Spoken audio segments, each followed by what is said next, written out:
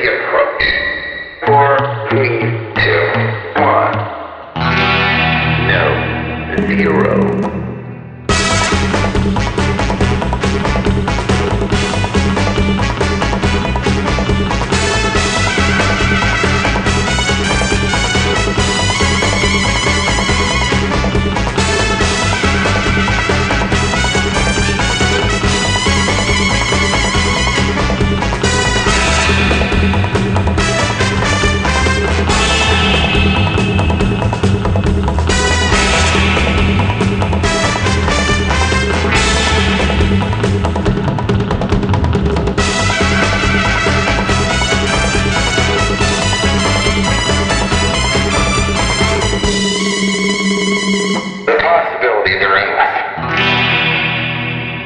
Greetings, listeners. Welcome to Costume Station Zero. I'm sitting here, not sitting here, I'm Skyping here with two really good friends of mine, Meta Heaton and Brian Little, who many attendees of Gallifrey 1 will know for their fabulous Doctor Who monsters like the Vasha Narada, the Ood, and the Gangers.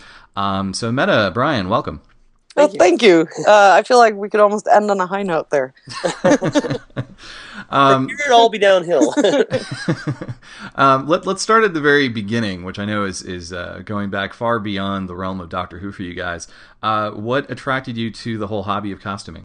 I grew up in Sweden, and in Sweden they don't really do any costuming. It's kind of changing. Halloween's kind of starting up there now. But when I was a kid, there were two opportunities to dress up. One was Easter, when you dressed up as a witch, and the other was 13th of December, which is St. Lucia Day, and you dress up in a white dress, and that's it, pretty much. So it was a little sad, and I always kind of enjoyed dressing up. So there was the occasional costume party, but that was it. So when I came here, it was like, you mean I can dress up even though I'm an adult? Yeah. This is awesome. I hate to say it, but I was costuming because I liked the idea of wearing the things I make. So as far as the Swedes would think, they'd probably think I'm very unpractical because I had no particular purpose other than I liked doing it. I think it was more that I realized from going to... Actually, Meta took me to my first convention, oh gosh, over 15 years ago now? I don't know the numbers, but when I first went there, I had no costumes of my own. And some stuff I had made for a sci-fi film I did for a college project. And when I went to this, it was actually Baycon. It was the Bay Area Sci-Fi Convention she took me to. I went there, and like half the people were wearing costumes, and I'm like, oh my god, I feel naked. I must run home and grab my only costume I own, which was one I made for a sci-fi film I did. And I went in. It kind of had like a look of a Jawa, but kind of blue and taller. It was like a tall elfin Jawa. Elfin Jawa. It's like had like a long pointy hood and had like interesting, like, you know, patches and stuff on it. But I was just like, that was what got me into it. I was just like, wow, I could wear stuff I make. I want to do more of this. I think immediately the next year I made a giant foam sword and foam hair, and I went as Cloud from Final Fantasy VII. I think that was my first actual... I think I'd been costuming a few years at that point. I moved to the US in 95, and then I sort of immediately jumped into the Star Trek conventions and got myself a pair of elf ears. And so that qualifies then as your first costume then, the blue Jawa. And technically counts as my first actual costume. Actually, no, not really, because we have Halloween here, and we used to do that. Like my parents always encouraged us to make our own costumes when we were younger, and that's kind of where I got some of the skills to do the stuff I was doing. Sure. But yeah, because I used to make cardboard robots and duct tape bats and stuff like that. You know, just it was like a whole. It looked horrible from when you look at the photos from now. You're like, oh, that's not so awesome. But back when you were a kid, that stuff was cool. But the year that we actually started going out, our first kiss, I was wearing the outfit for Leela from Futurama. So nice. I had like a little pinhole opening in front of one eye, so I didn't see very much. Yeah, I was wearing the blue Jawa. Yes, you were. So then, Meta, what was your first costume then?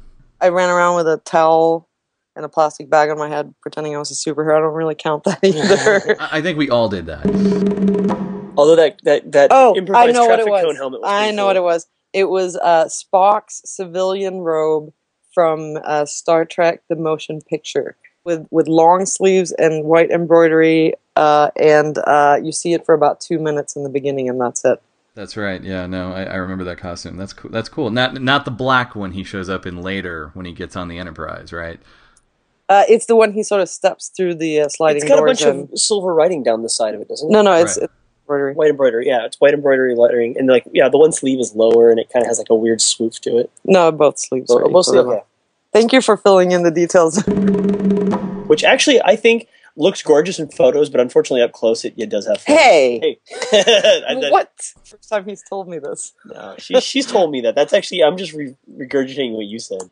So, so basically, you guys have been costuming for about, what, 17, 18 years in a non, going above and beyond the Halloween type capacity? Well, I mean, it was always been hall costuming for me until I hit Masquerade, and that's when it sort of changed. Yeah, I don't know why. I was really intimidated by masquerades. So I spent probably at least 10 years just hall costuming and refusing to enter masquerades because I wasn't going to be stupid on a stage, damn it. And then Brian sort of we had made these spy versus spy costumes, and Actually, I think it starts before that. Actually. no, it was the spy versus No, spy. it started before that. No, You guys encouraged me to take my Star Wars Okay. Ad ST costume on into a masquerade. I did it, and I loved it. Like, I don't know what it was, but it previously smashed all expectations of the time I walked into a masquerade, and it was just kind of like, what is this? I'm leaving. And then it was so much fun that I roped her into doing it, and now you... No, but yeah, it's we had done these spy versus spy costumes, and the year before Brian had tried his first masquerade, and from my perspective, he had been sitting in the green room for 4 hours while I was running around partying. So I thought it seemed like a really stupid way to spend your time.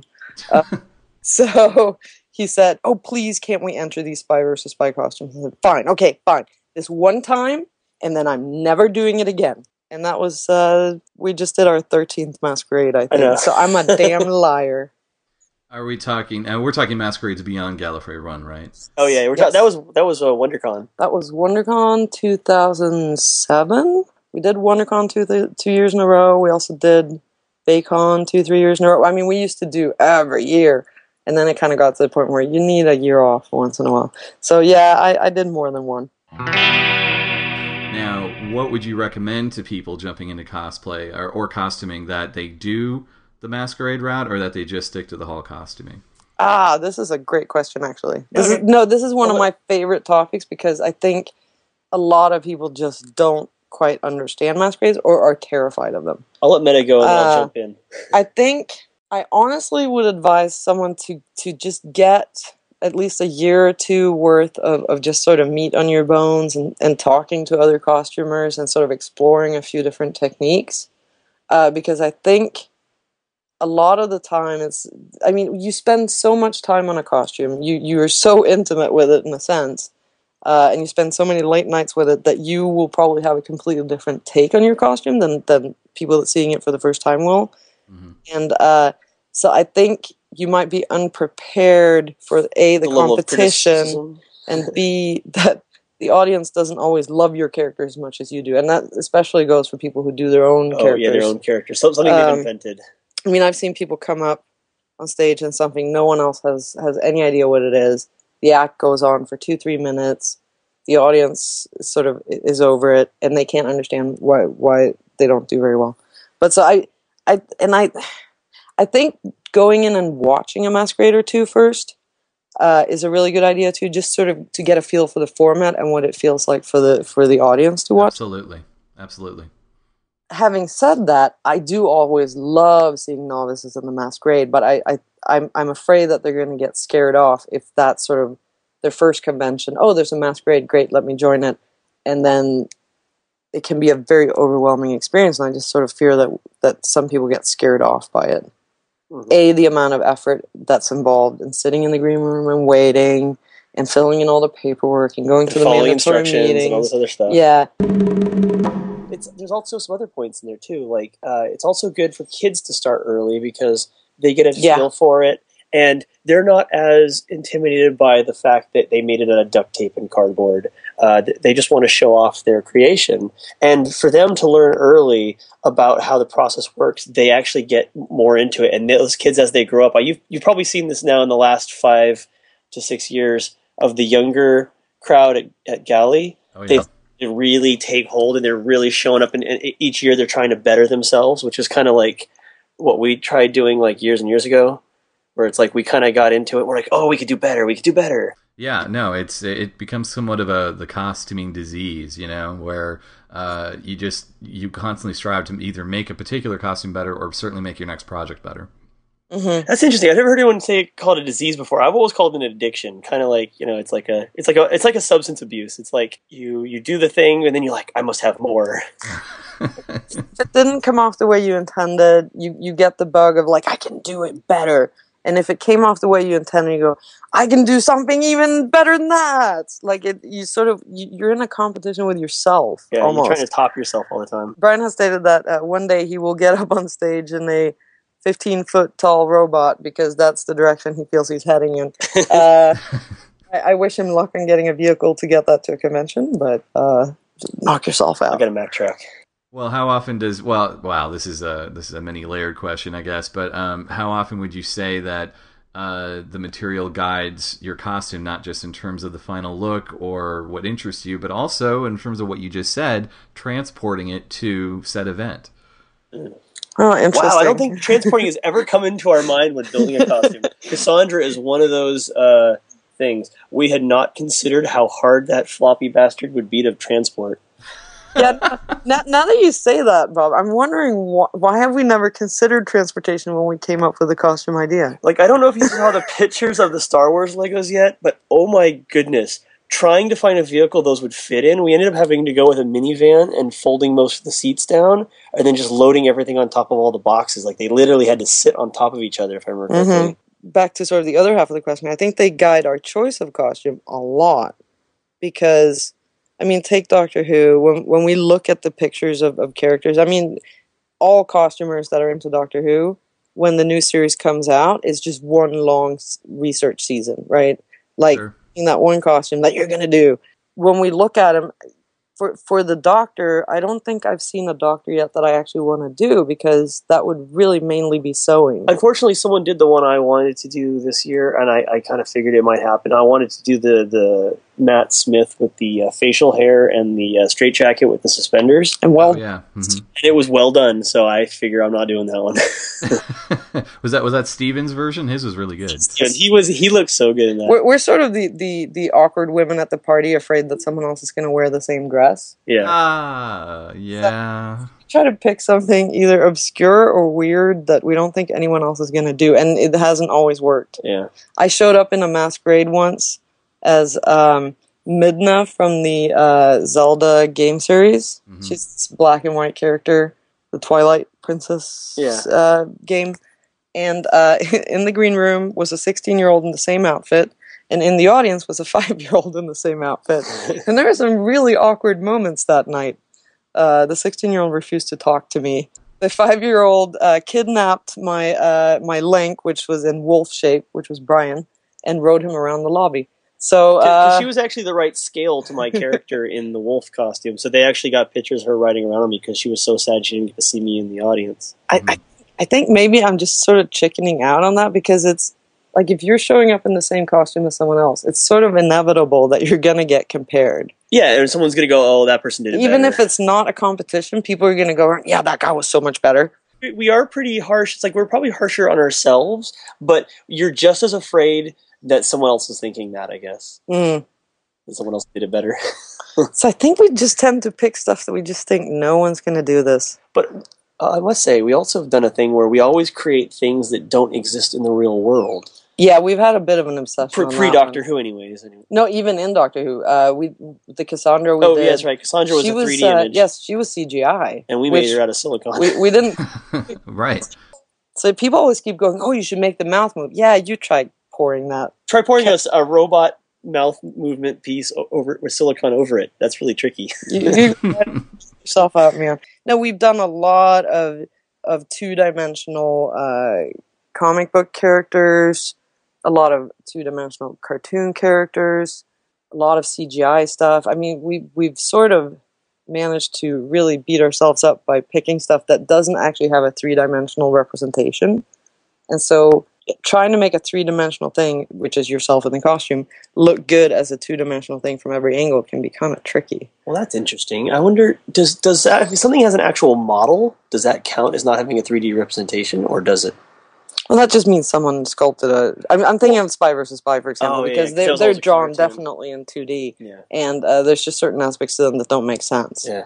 That's where toys and action figures come in handy. But that actually raises an interesting point. So, if let's say there's always the argument of going recreation versus original in terms of character choice.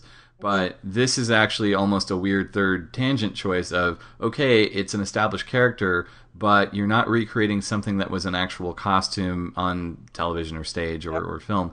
You're trying to interpret a costume that has only been drawn or done as CGI. And would you say that qualifies as closer to an original creation or recreation? I still count that as a recreation. Yeah.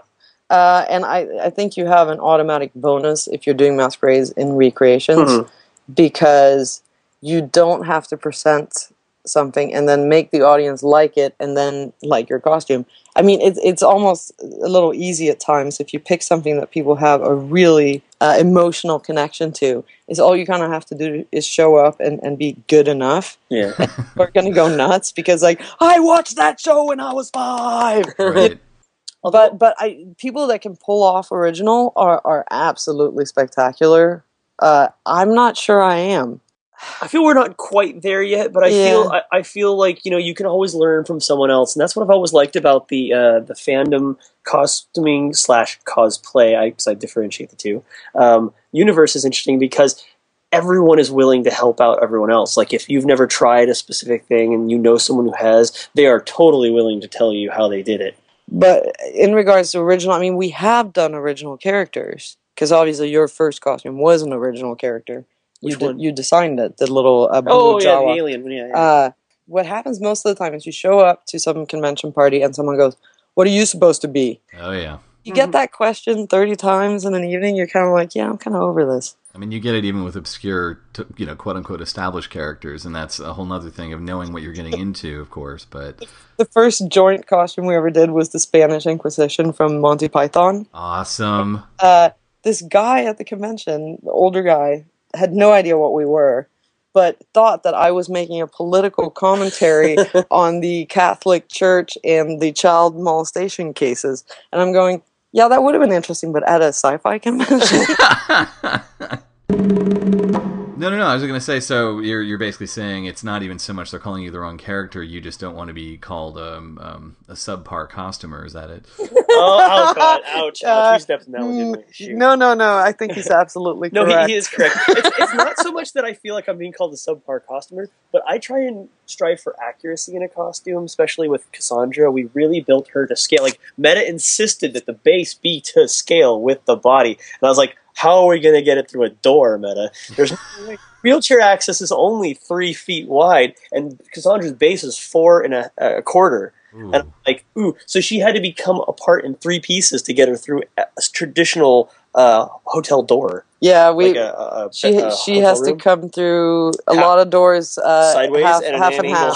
half. Like the base has to literally be picked up and pulled in and brought in. What do you call it? Parallel? Not parallel. We had one of our more public costuming arguments trying to get Cassandra through a door while really swinging tired. double door. Oh, that And was horrible. there was a miscommunication, and I thought Brian said that he had the door, and he Said, said "Get the that door." I should hold the door.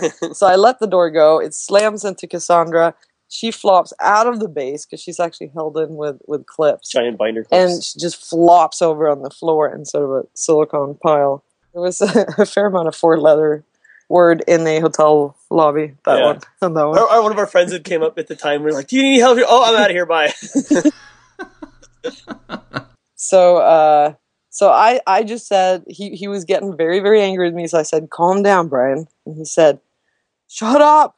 And I said, "Calm the bleep down." And he said, "Shut the bleep up." And this kept going for about 2 minutes, just back and forth, those two phrases. And people still quote that about 5 years later. Oh, if it was so much being high strung, but it's one of those we things were where very high strung. it's one of those things where it's very stressful to, like we were talking about earlier, it's very stressful to move a very large costume through in and out of hotels for the convention, and oh my goodness, when you arrive late, tired, and unprepared, and your costume gets destroyed by a swinging double door, yeah, you She say was some fine. rude things. No, She was we fine. fixed her up. She's okay. It wasn't as bad as the time we almost got run over by the fire engines trying to get back from the masquerade.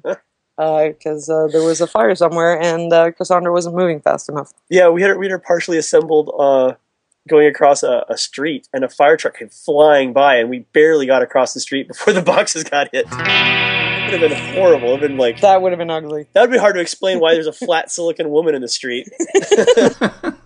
Would that qualify as your worst costuming experience? I don't know. We've had No. wait, no. Define your worst costume experience. Do you mean like masquerade malfunction, or do you mean like, oh my gosh, my costume is showing part of my anatomy? Wow, I guess we have different levels going on here. I guess to me, anything masquerade related kind of stays as worst masquerade experience. I guess I see it as, a bad experience you had on the floor, or even just one that caused you to actually bleed or fall asleep over it or something. Oh, it's if there's no blood or tears. It's not a costume. It's not a costume. That's our motto, actually. My latest Silurian belt has a sizable blood stain that I just sort of creatively folded over. Because I was out of silk and I was half done and I wasn't going to change it. I'd have to say most of our masquerade costumes, especially, have at least some tears, like literal actual tears on the fabric and blood. And at some point, we probably got really mad and tore it a piece. I don't know, but yeah, almost every true masquerade costume we've had has had actual blood and sweat and tears. I maybe not all in blood, but Sweat some of them. eventually. Some It of always them. gets sweat eventually, Yes. but the blood and tears are compulsory in the building process. So let me rephrase it then. What has been your most challenging costume? Because all of them, to me, look terribly But challenging. that's easy. Oh, That is so easy. Yeah, so we were doing the Ood. I'd done Silicon before because we'd done Cassandra, and the Ood are made from the same type of and material. we thought we knew what we were doing. And so this was going to be my first 2-part mold. And I did take some shortcuts on, like, instead of doing an inner and outer mold, I did a slush mold, which is fine for that costume. But we'd done all the research, and the only thing that was left to do, we'd cast everything, all the tentacles. We'd cast about 30 tentacles. 30. Just to have a little bit extra, and we'd cast the heads. And so the problem with silicone is nothing sticks to it. So you have to paint it with pigment mixed with more silicone. Mm-hmm. There's this one type of silicone that you can mix with some fairly heavy-duty solvents, and then you can actually airbrush the silicone pigment onto there. So I spent 6 hours out in the cold airbrushing these tentacles, and we hung them up, and they're supposed to set in really sort of half an hour, but it takes a couple hours technically. Get up in the morning, they're not set. They're still gooey. We cleaned them all off, and we thought, well, this whole airbrushing thing took too long. Let's just paint them. That didn't set. We cast a whole nother batch and painted that. That didn't set. So we were completely tentacle-less Oods. Yeah. It got down to the point We had to where special order. we had to more- special order a faster curing silicone, because otherwise we were not going to finish on time till the convention, because we only had 4 tentacle molds. and we had to have it flown in. And there was crying on this one, because it was sort of like, there was the year Louise Page was judging, and we were like, Yeah. to be judged by Louise, In retrospect, no. She was very nice, but she gave us a hard but fair criticism. But the tentacles just wouldn't set. It was awful. We ended up with a bucket of about 70 leftover tentacles. 72 roughly, yeah. But we made Tentacles. that it was really awful. They was crying. I had to go in and ask for more time off for work, because that was the only way we were going to finish the costumes. Yep. Yeah, no, but it was actually the funny part was that last, I think it's the last 3 days were the most stressful, because we ended up having to lose a lot of sleep. Yeah. Like, remember that one night? Brian didn't sleep for about the last 2 days, and he would technically he would sleep in 15-minute intervals between tentacles curing. Yep. I would literally crash on the couch, and then Meta would time it, and I'd have to get up and do it again. It's horrible. Oh, that was awful. Oh, We made lemonade out of the lemons this year, because we brought the tentacles to Galley, and we pretended to sell them as Ood Industries hot dogs. I remember that. That was hilarious. So you know what's funny? You're like months later, we've seen people posting photos on Facebook of their ood tentacles in their luggage at the airport. Those tentacles traveled, man. Yeah, even in their homes back at in their home countries. I'm just gonna leap right into Doctor Who here. The first year I remember you guys was doing the Cassandra with the moisturizers in what was that, 2008? I want to say. Yeah, I think it was. Yeah, no, I think it was. I think that was our first galley. Yeah, that's right. That's right. Oh, it was. Wow, great. So now from there, I know you guys did the Vasha Narada, the Ood. Yep. Sutek, which is my personal favorite because I'm such an old school Tom Baker fanboy. Me too. That's why I had to do it. Yeah, and by the way, I beat you to it, but that was my next one on my list of things to do was Sutek. You could have an army of Suteks. Dude, army of Suteks? No, actually, you know what? I was thinking, you know what we could do? We could make the robots, and then someone could do Sutek's, like you could even do, not the Servant of Sutek, you know, the solid black mask one where he's got the big robe. So you know if Bob gets any sort of audience here, those costumes are totally stolen, right? And it's hard out.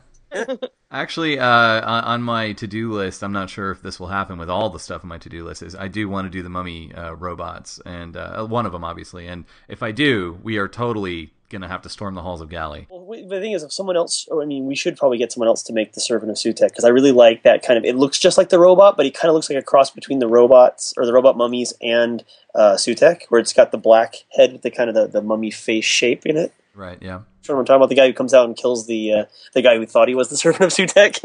Right, yeah. No, that's a great costume too. Yeah, that would be an easy one.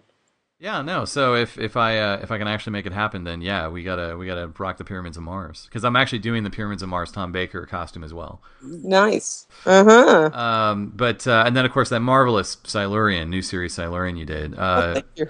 Yeah, that makeup was just kind of unbelievable. Do you want to talk a little about how you achieved that? Yeah, sure. No, the funny thing is, like, the first rev, I don't know if it's the first or second rev you're talking about, because the first rev was actually not that good. It was quite. It had a lot of problems. Because she did the Restec and the regular that one is yet again the same material as Cassandra and the Ood, but the second rev actually has a modification in that it has. Wait, I'm getting way ahead of myself. It's a green lizard is what it is, but it's a green lizard with a lot of texture. So I got a full head cast done on myself. And then I sculpted the head on top of it, and that took a couple weeks because every little scale has to sort of be. And then you make a soft inner mold of that, and then you make a hard outer mold on that, and then you take the whole thing apart, and then you don't do what I do, which is to not plan out your mold lines properly so that it won't come off again, and you have to chip sections of it off. And then you take it apart. You now have the inner sort of your head shape, and then you have the outer molds, and then you essentially pour silicone into that, and you end up with a mask. Now, in the show, they actually did a 2-part solution, so the back of the head is hard and the front of the face is really soft. I had instead a semi-soft one piece because I have to apply it to myself in a hotel room, probably with a hangover. So yeah. I did do a different solution. It's kind of like a giant lizard balaclava. You pull it over your head. It totally is. Actually, I never thought of that. Yeah, top it up with some makeup, and you're good to go. And if you're ready to sweat a lot, it's a party in there. I understand completely. And any facial prosthetics? Not so much of the prosthetics, but dealing with the heat. Half of those costumes I wear, especially that Morbius this year, I pretty much was sweating like an oven. Did you manage to fit any fans in there? Yeah, Morbius, no. I mean, we probably could tuck a couple of small ones in there now, but you know, we were pushing the deadline a bit. You should like a butthole and just put a fan. I think what she meant is down near the posterior where you can't see the fan hole, you put a fan and then have it either blow cool air in or have it suck the warm air out. I think we lucked out in that we had an experience early on where fans became sort of a number one priority. Yes, we always planned that in. Yeah, no, it was the Spy versus Spy because their faces are cone shaped. And we'd built the faces and I put it on because mine was done first and Brian's kind of going from the outside, how is it? And I was just dying there because I was exhaling. And then breathing that air was just sitting down in the nose cone. And then I would inhale it back in again. So within about 30 seconds, you were short of breath. Breathing and your felt own like carbon. you were suffocating. So we stuck fans down in the nose cones. And ever since then, I think if we have any big headgear Yeah. that isn't makeup, fans is a must Mhm. because you're going to just fall over. I also have friends that do a lot of cold packs, like those little freezer packs, stick them in everywhere. Oh yes. Because overheating and falling over is not going to make your costume look awesome. Or it's not safe for your Oh, costume. yes, that's what I meant. Costume preservation first. Yeah. Actually, what would you say are your top practical tips along those lines? Safety? No, I don't know.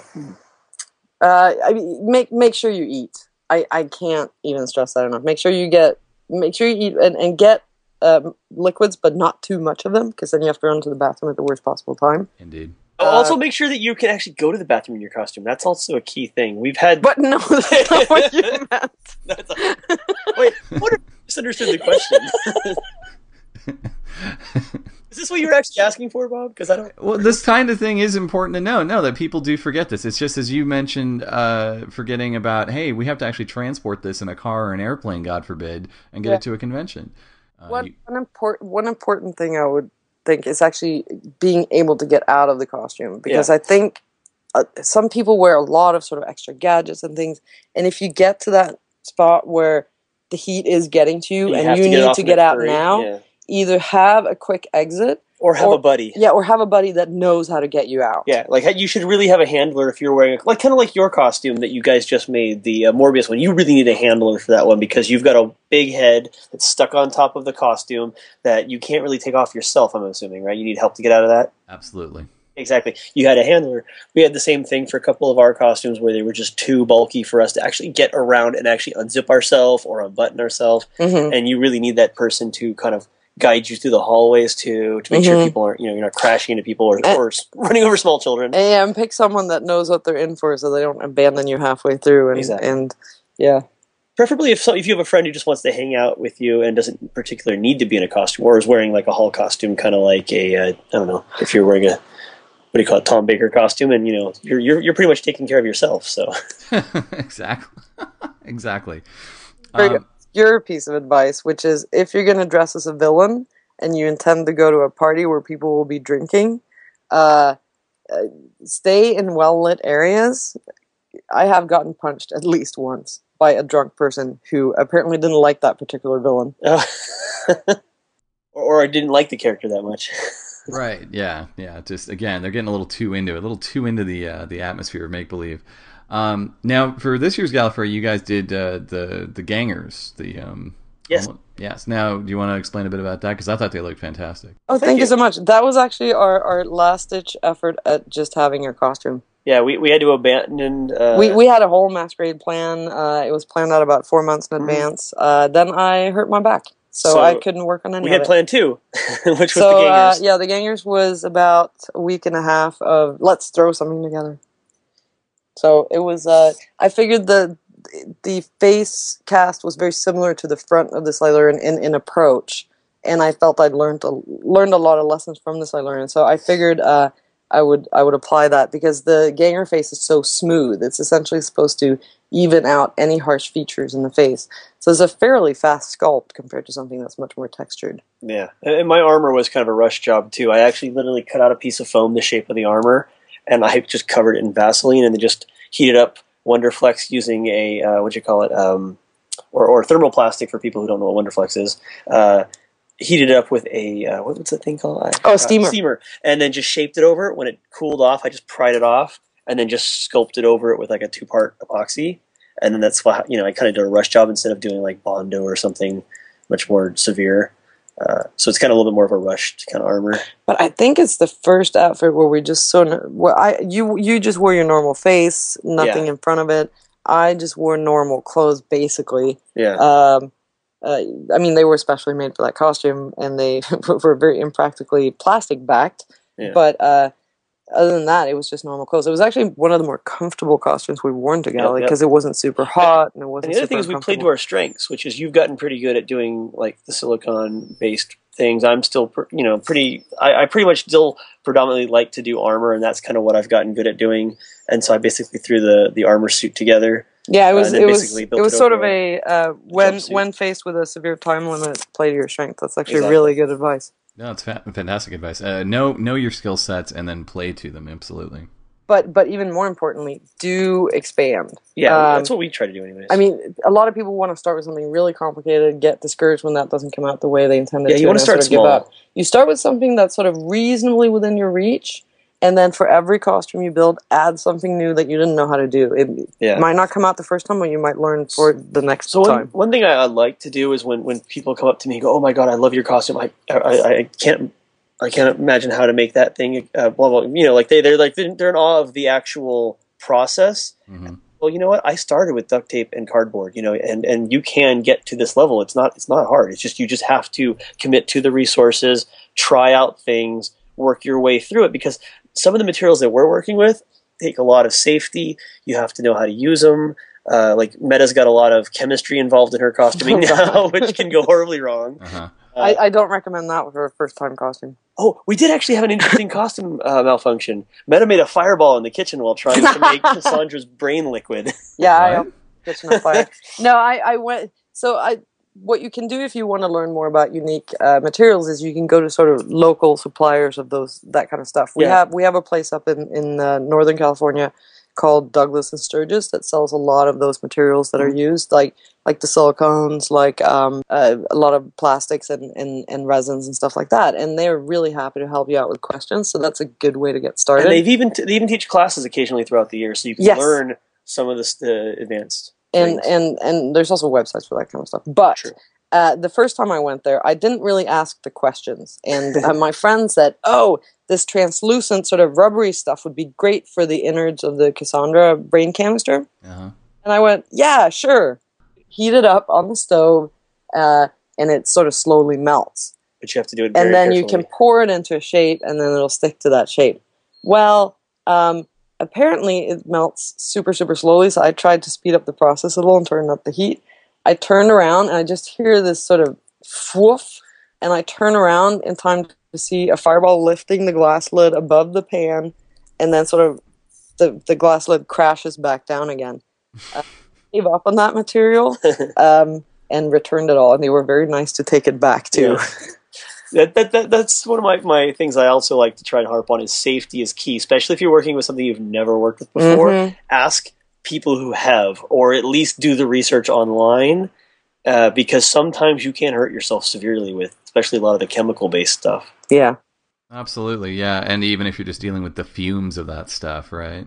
Oh, yeah. Like even Bondo has an amazing amount of particles that can get in your lungs and hurt you bad. Yeah. So you have to wear a rebreather or something that has a special particle control in the filter, so you don't breathe in that horrible powder. And you would be surprised how many costumers we know that has made the fundamental mistake of spray painting indoors. Indoors, yes. Oh my god, I cannot believe how many people I know do that. I've done it.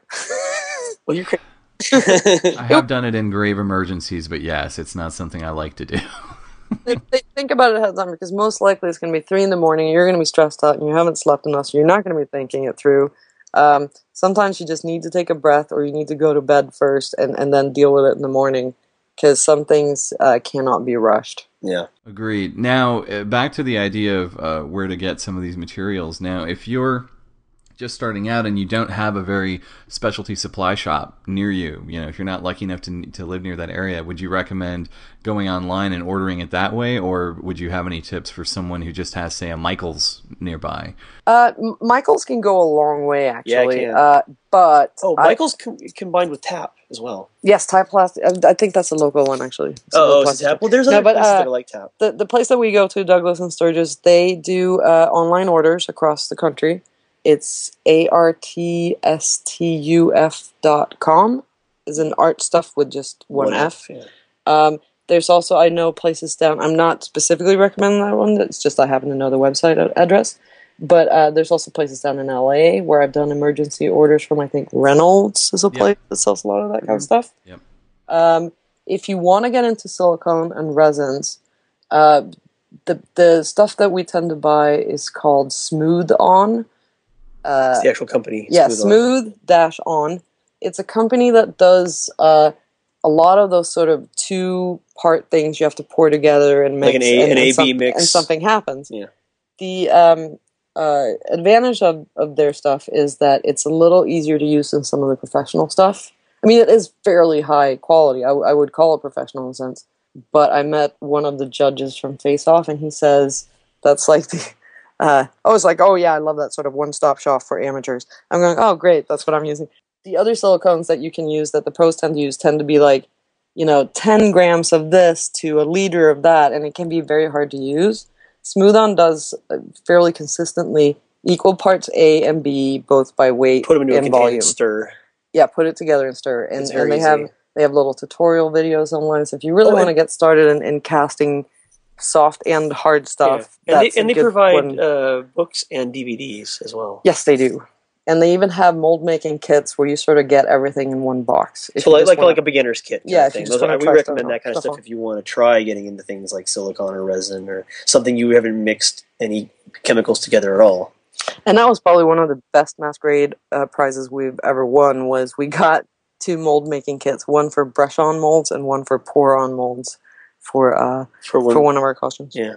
I want to step back a little bit to the Vacha Narada, which I know we kind of covered a bit on the that KTEH segment we did several years back. Thank you for having us on there. My pleasure. You guys did a great job. We felt like dorks. Yes. You felt like dorks. Oh my gosh, look at us. You look like pros. Yeah, you guys really look like you'd actually worked at KTH before. Better than some of their hosts Oh, at yeah. the time, which that station is sadly now sort of also gone. Really? Really?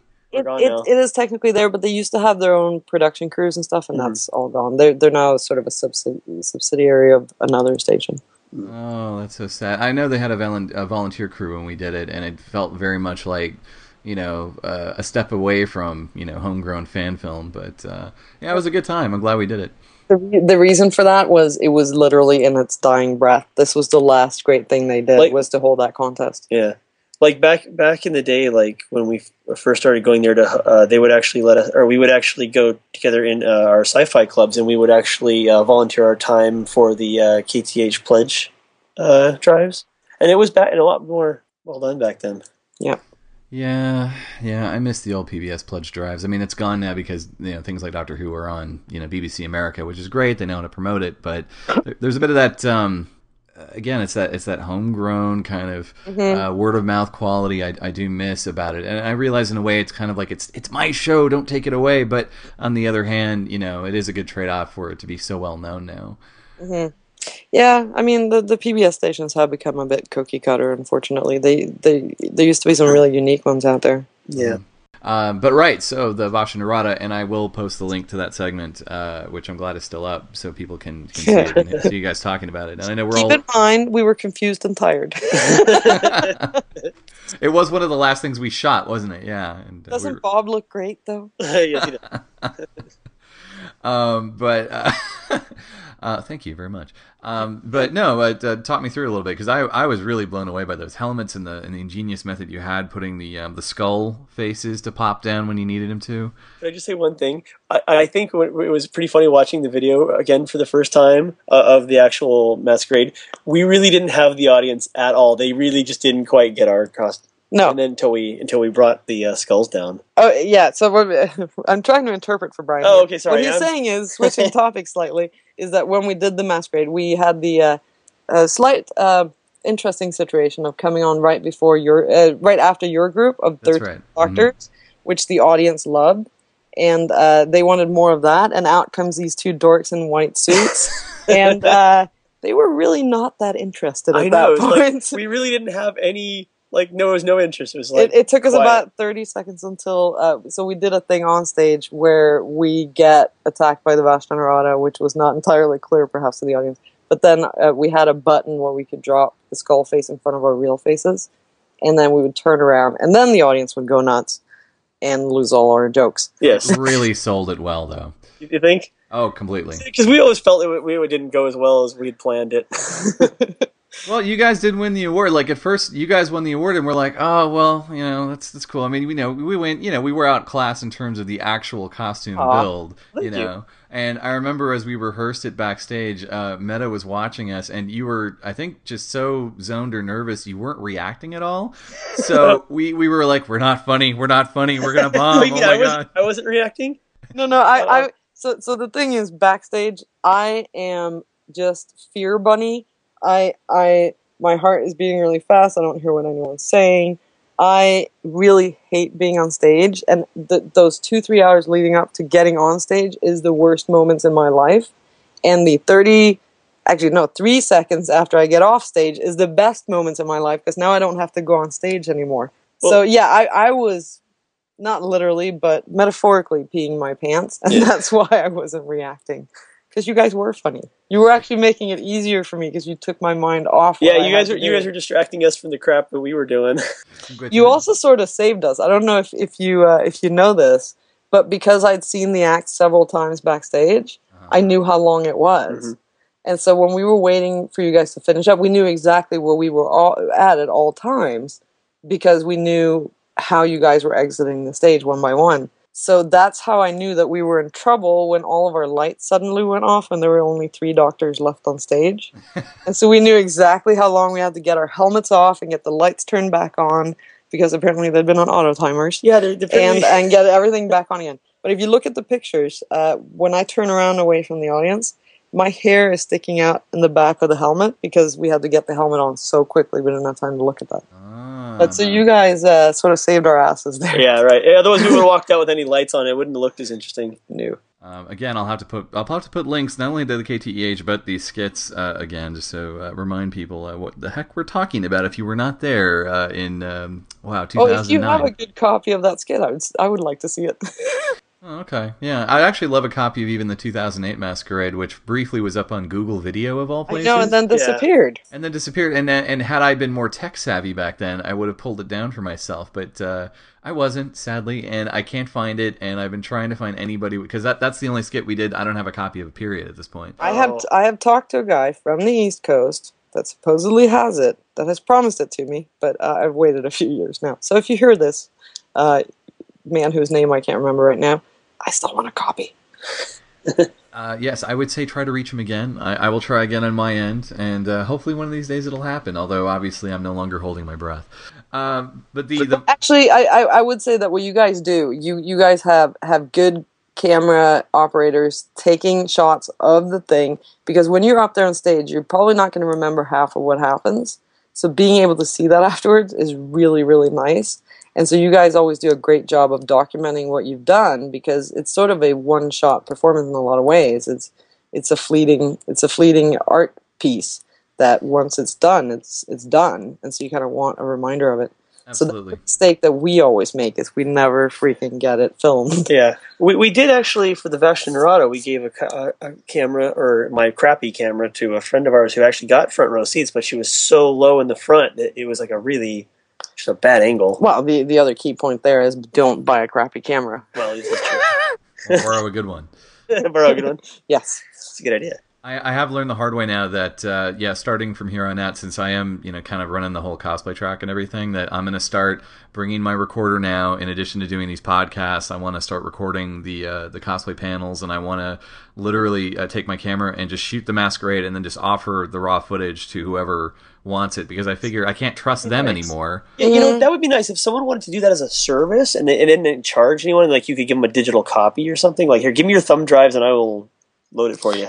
And then at the end of it, you get a DVD out of it. That was probably one of my favorite moments when Meta freaked somebody out in a performance. It was actually just because we were doing the rehearsal. The guy in front of us didn't realize Meta had a mohawk, and she was wearing just the troll head with the mohawk on it. And when she pulled her helmet off to talk to the guy, her mohawk popped back up, and it freaked him out, like terror in his face. He's like, "Oh my goodness, another mohawk!" I just love the look on that man's face. I will never forget that. Yeah, we did Warcraft 2 costumes at Costume Con, and about 10 seconds into our skit realized that Costume Con attendees are not video game players. Yep. Like, maybe people in the audience got the joke. Yeah. Wah, wah. We realized later we had to take it to WonderCon, and WonderCon, the crowd got it. They understood. They were mostly gamers anyways. Mm. Yeah, no, again, this gets back to something Scott and Ewan and I were talking about in another podcast, and that is knowing your venue and knowing where to bust out the character. Yes, absolutely. Because with the international ones, for some reason, they are not great for video game characters. I've seen more than one of them not do very well, which is kind of sad, but something like Comic-Con, Yeah. you totally have your target audience. We did we did our Doctor Who costumes, so as one big group, we took all of our costumes and threw them into one entry with our friends wearing the costumes we couldn't wear. We realized about a couple hours before the masquerade that the special preview screening of the first episode of the 11th Doctor was going to be shown at the same time as the masquerade. So there went our target audience. Oh. Luckily it ended up being that they had 2 screenings, so we did get a few people. We did get a few Doctor Who fans in the audience because they still were hollering for us. So, but that's actually a piece of advice too I can offer, is that if you're doing a relatively obscure character, or you think that the audience doesn't know your character that well, do your masquerade skit, if you're going to do something other than just a walk-on, do something that can still have a general appeal so that the rest of the audience can still enjoy it. Because even though judges are not supposed to be swayed by audience, and audience reaction shouldn't really count for anything, we're all human, so it will probably have a little bit of impact. Plus, your role as a masquerade attendee is, from the convention's point of view, is to entertain the convention. yeah. And they, most of the time, really want to be entertained.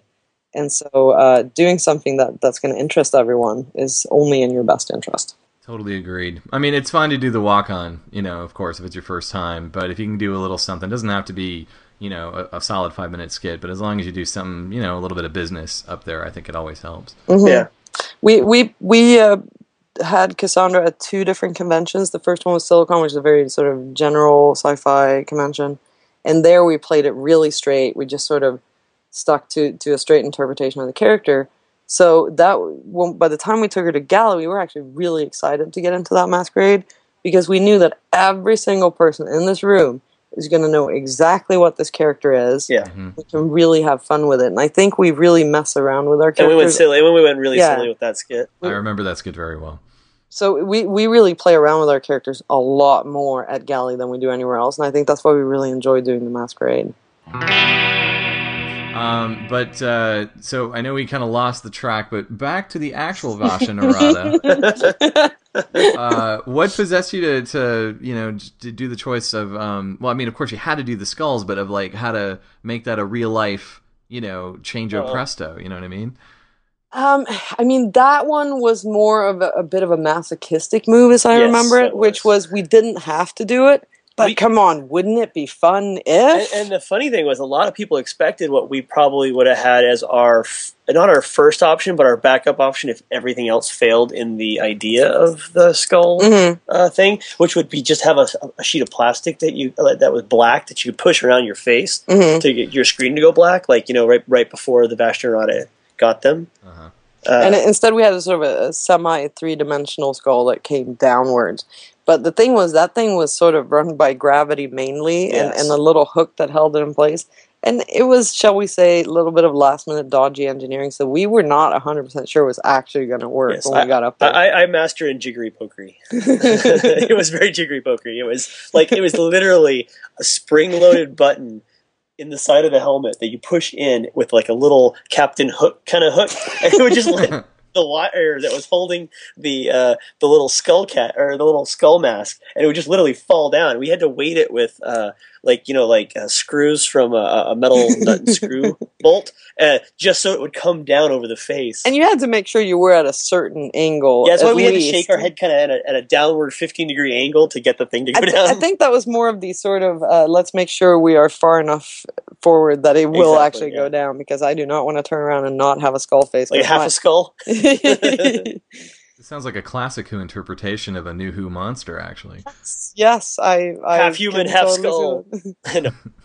No, it's the wobbly costume instead of the wobbly set. Yes. There you go. Now what lit it up? Because I remember it had a great blue hue once it was down. Funny thing was, those I don't know, they were kind of hip for a while. It was those ear lights for reading. Oh. You clip it around your ear, kind of like those. It looks like Bluetooth things. it looks like a Bluetooth But instead headset. of a Bluetooth set, it was a blue light. No, actually, no, those were white lights. It was like a little white light with a pivot mount. Basically, it was just an LED with a little wire going into a little pivoted handle that you could just kind of turn and aim towards the page, so you could sit in your chair or bed and read. So yeah, I mean, doing proper electronics, props to that. I don't think we're quite there yet on that. I mean, we do rewire a fair amount of stuff. Yeah.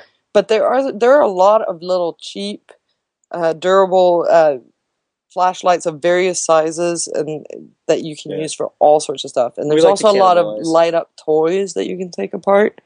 So a lot of the sort of hacked up electronics is often the easiest way to go in that stuff unless you need something really specific. But as we discovered, our flashlights that we had bought had that 5-minute off timer. Yeah. So you might need to be aware of that. They have now been rewired, but it was a really awful point to discover that right as we were about to go on stage. Yeah. But this is a good point to say, knowing when to make something like your helmets and knowing when to take a found item and modify it into your costume. Oh, yeah, because you know what? Like that had been suggested. What do we do for a helmet? Do we want to look at an actual space, like a costume helmet and then just modify it, or do we want to make something from scratch? And we actually did go to a costume shop, one of our best ones in our area, and we looked at their space helmet. No, and we're like, much. No. But I mean, the other thing, I think the more poignant one on that particular costume is the suit, because we knew exactly what they had used in the show. Yeah. Which was a Sparco 6 Sprint or something. It's something like that. It's an actual racing suit. So all they did on the show, because apparently Louise hated to do spacesuits, they bought these racing suits, stripped off the logos, and that's it. That's what you see in the show. It's just a racing suit. Yeah. So if you look at the Stig on Top Gear, he wears almost an identical suit to the Valsharada. But yeah, we knew we were doing the masquerade, so we couldn't just go out and buy the racing suit because we can't get judged on a bought piece. Oh, right. Mm-hmm. Then we sort of disqualify ourselves. Well, not only that, but the more stuff that you have that's purchased for if you're trying to go in for workmanship, the less they look at it. Like they look more at just the parts you make. Even presentation. Yeah. If you have a lot of purchased parts, that's going to really count against you. So plus, we enjoy making things ourselves. We don't really enjoy sourcing it that much. I know a lot of people really like that. Because there's a real art to that of finding the exact item. Oh yes. But for us, that sort of masochistic enjoyment is I don't have a pattern. I don't know what I'm going to make it out of, but that's what it's going to look like. Let's wing it. So that's totally in the spirit of the Doctor. It's also apparently really hard to find a pattern that's just a basic pattern for a jumpsuit or a suit of any kind, like a one-piece suit. So we ended up buying a pattern for a costume Elvis 70s suit, like that white disco suit he had, and sort of modding it extremely heavily and sewing the suits out of that. And I think even when you're going to recreate something out of current Doctor Who, a lot of it will be fashion clothing that they just don't make anymore. Yeah. So you have to make it. There's a lot of hard stuff. But especially with the old series, I mean, hardly any of that exists for purchase anymore. We had to do a cowboy outfit recently, and when she said had to, we had forced ourselves. We really wanted to do a cowboy outfit, and the kind of boots and gun belts that they used in 60s, 70s westerns to represent the 1880s Wild West. No one makes them anymore. They just don't exist. And so we ended up making our own gun holsters. And, because there was nothing to buy like what we wanted. Yeah, and now we know how to use leather. He was really terrified of leather. It was very interesting to see. Leather was my bane until I tried it. And then I was like, oh my gosh, this is so easy. What was I thinking? Oh my. I literally facepalmed myself when I saw how easy it was. Because I thought it would take a lot more like tools and a lot more, ingenuity, and you're just going to have to sit there and go wrestle with it forever. Mm-hmm. But when you wet it and you stretch it over something, you're like, oh my goodness, this is like, I could do this in my sleep. Yeah, that's true. Now, did you guys use the same method to light up the Ood eyes as the Sutekh eyes? Oh yes, actually, how did you spot that? I'm guessing. Right. Okay, so here's the funny thing, and that was one of those things where I baited for weeks whether I was going to do it a certain way or not, and I literally ended up finding jumbo LEDs that were big enough and bright enough that they could stand alone instead of having to use like a flashlight eyeball. And what I did was I took You know those plastic shells that you can get at like a hobby shop like Michael's, which are like these 2 halves of plastic globe that you put together and you can hang it on a Christmas tree. You just fill it with stuff like tinsel or maybe like a photograph or something. Mm-hmm.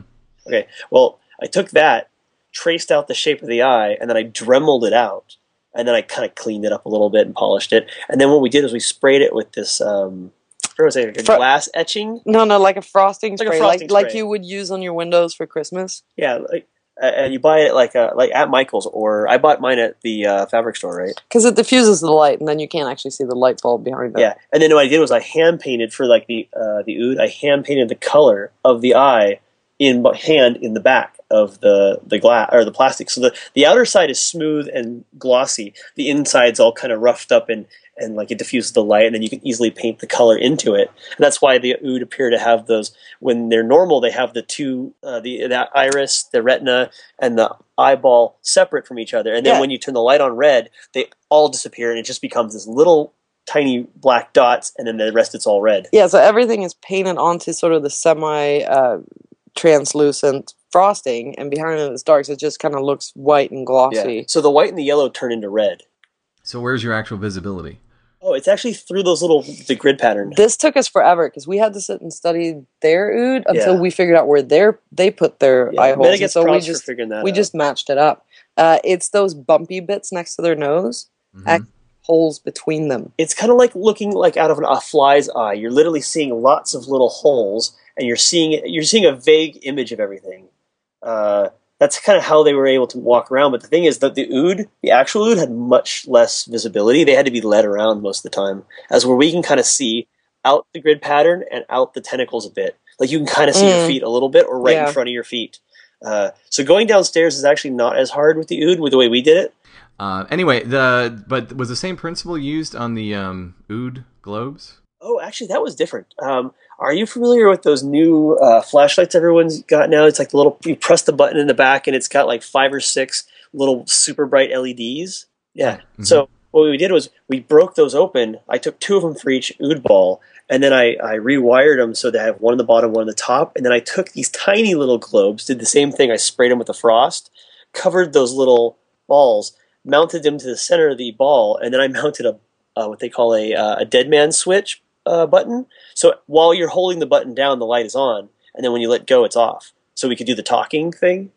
So because like the oud only have the ball on when they're talking. Right. Yeah. Mm-hmm. So basically, that's all hardwired into the ball, and then the batteries can be easily accessed. And you just and the ball was pretty funny. It's actually hamster balls that we ordered from England. They're like the little it's the little battery powered hamster that you put on the floor and just drives around. Wow. Entertain kids. And that one's funny because we were convinced we had the right thing for that one. Like, yeah, we sourced the right ball, the right plastic ball for this. And it turned out they're a little too big, so they're clearly not the actual ball. I actually ended up asking Neil Gorton and Rob Mayer, who were at the convention that year, what they used. And they had a whole supply site for various shaped plastic balls. So they just went and bought them. Yeah, they go, oh, we need this size ball. So our whole Amazon shopping in the UK on hamster balls. But the cool part about ours was the hamster balls would spin and lock, so the balls would stay together. Yeah. And then for the clip, it's interesting. I just bought 2 really cheap, what do you call them? Measuring tape? Measuring tape things. And I pulled the clip off and then sunk it into the back of the ball so that we could clip it onto our shirt. But to add another little nugget of advice is... a lot of the time it's really hard to find that specific thing you're looking for. And so the rest of the year, if you're not when you're not costuming, like if you're like us and you only costume sort of part of the year, go around to like hardware stores and random houseware stores. Hobby shops are good too. Yeah, hobby shops, all sorts of stores, and just sort of check out what they have. Like go to IKEA, look at the various shaped plastic things. Get the little plasticky bins, like big you just stuff. Never know when that's going to come in handy. You go, I know exactly where to get this thing. Yeah, like costumers like ourselves who actually build a lot of stuff from scratch, you tend to, when you're just shopping, you will look at things and go, oh, that could almost make a perfect shoulder piece for a costume I'm working on later. Like you just kind of, your brain naturally just starts to see the world objects as potential costume pieces. It's a surprising amount of styrofoam disappearing from Brian's work and reappearing in our costumes, house. Yes. And that's where we lose the signal for this week's episode. be back here next time for the second half of my chat with Brian and Meta.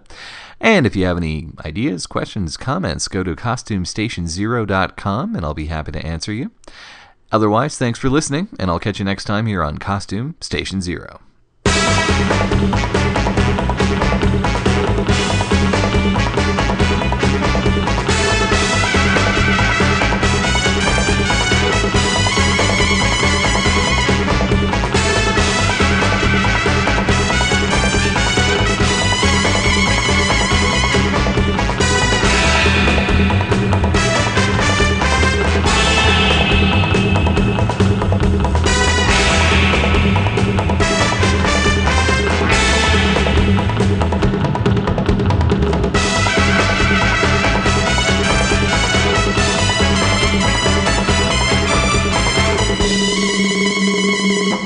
Good night and good hunting.